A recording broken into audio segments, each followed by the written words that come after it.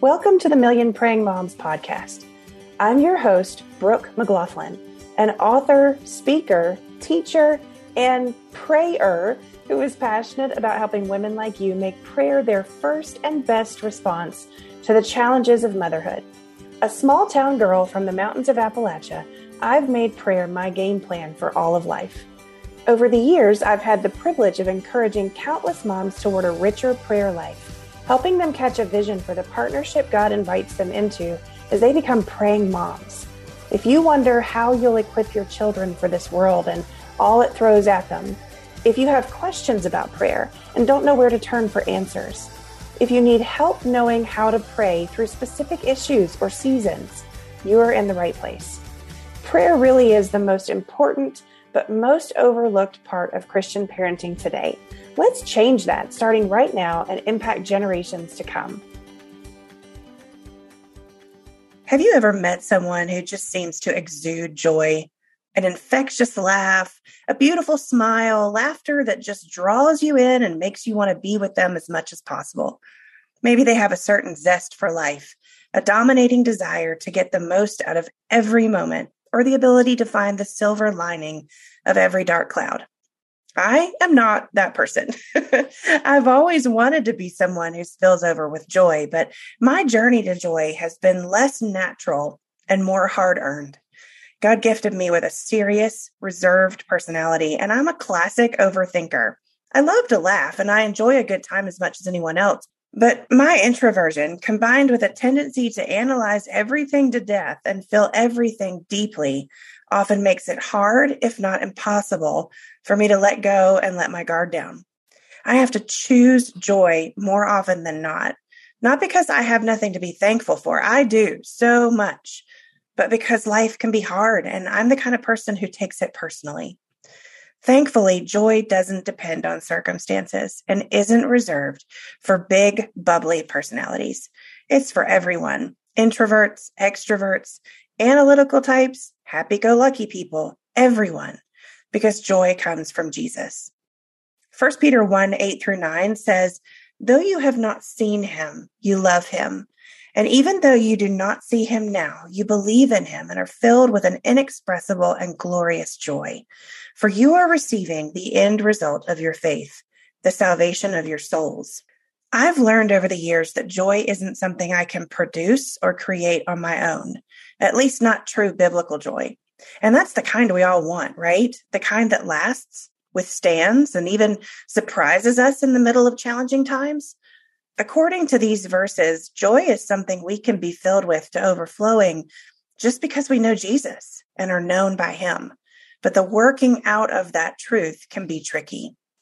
Why does Peter tell the people he's talking to that they can be filled with inexpressible and glorious joy when they can't see God's hand, don't understand why they've been given hardships, and are perhaps suffering for their faith?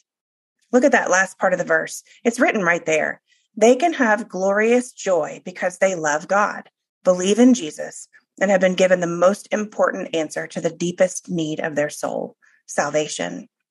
Our salvation is the biggest, truest, fullest reason we can have joy, and that can't be taken away.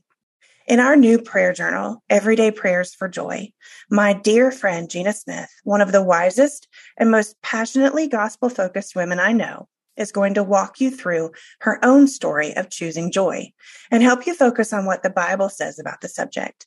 She's not taking you on a journey of joy that lasts a few minutes. Her prayer is that as you meditate on, pray through, and become saturated in the truth about biblical joy, God's word will change your heart to reflect it. In fact, that's kind of the secret of this whole thing. We've both found through our own personal practices that praying God's word is one of the most powerful forms of prayer there is. Not because it's more holy than other forms, but because God's word is living and active and does exactly what God purposes for it to do. If that's true, and I wholeheartedly believe it is, prepare yourself to be changed from the inside out as God's word does what it does best, make you more like Jesus and fill you with joy that lasts. I hope you enjoy this reading of chapter 3 from Everyday Prayers for Joy. Day 3, Joy Found in the God of Hope.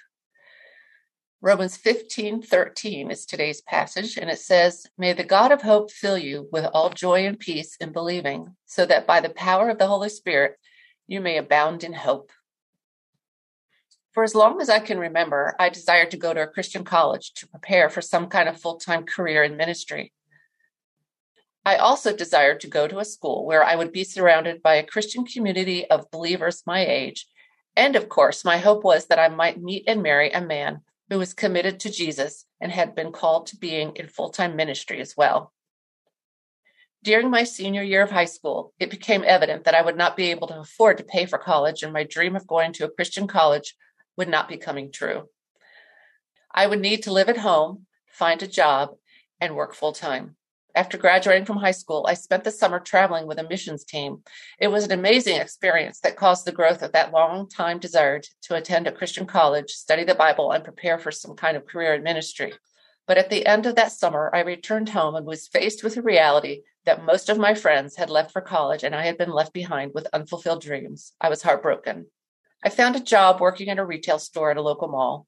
I was miserable. Each day I would get up, get dressed, and drive to a job I hated. With each passing day, I began to lose hope that what I longed to do with my life would ever materialize. Finally, having lost hope, I concluded that God had forgotten me, and I attempted to end my life. There have been very few times in my life since then that I have been so blinded to any evident hope. As I have gotten older, I have learned where my hope and purpose lie, even in the hardest of times. But at the age of 18, I did not fully comprehend that reality.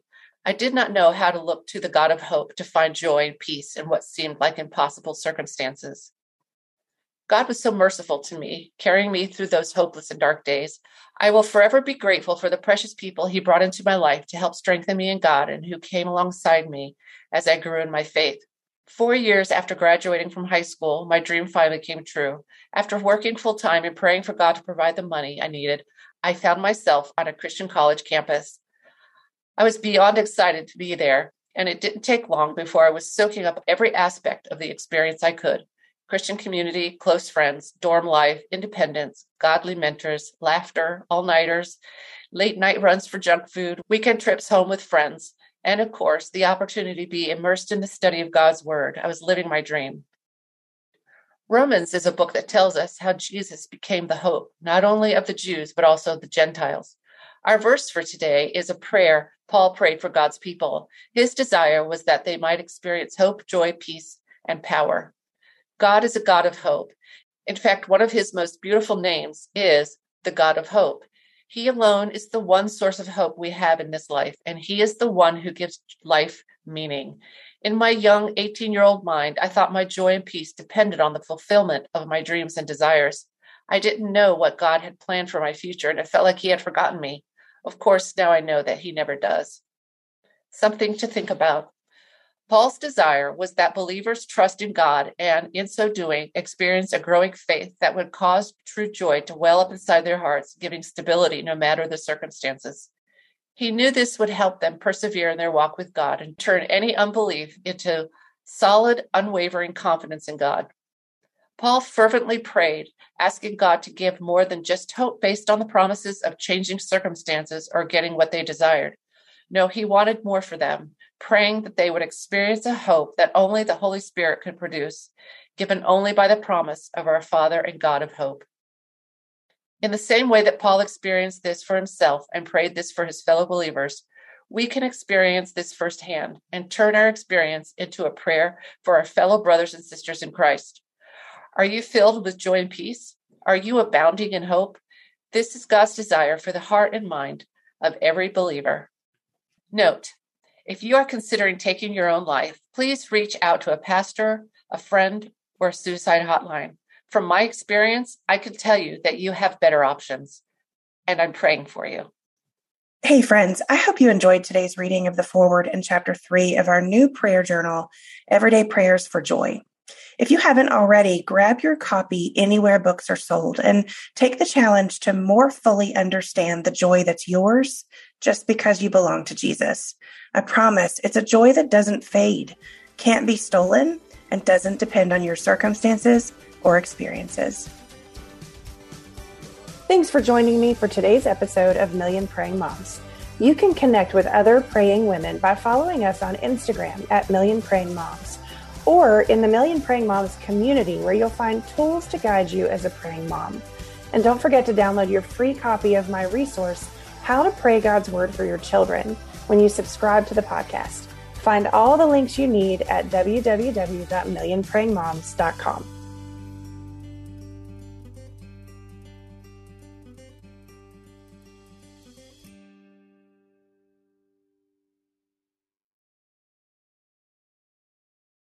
If you're tired of parenting advice and news headlines that are more confusing than assembling IKEA furniture, we've got just the podcast for you. My dear friend Abby and I are here to help you navigate the parenting roller coaster. Should your kids be on social media? What should you tell a friend facing an unplanned pregnancy? These are just some of the many questions we tackle on our podcast. Subscribe to The Real Deal of Parenting wherever you find your podcast.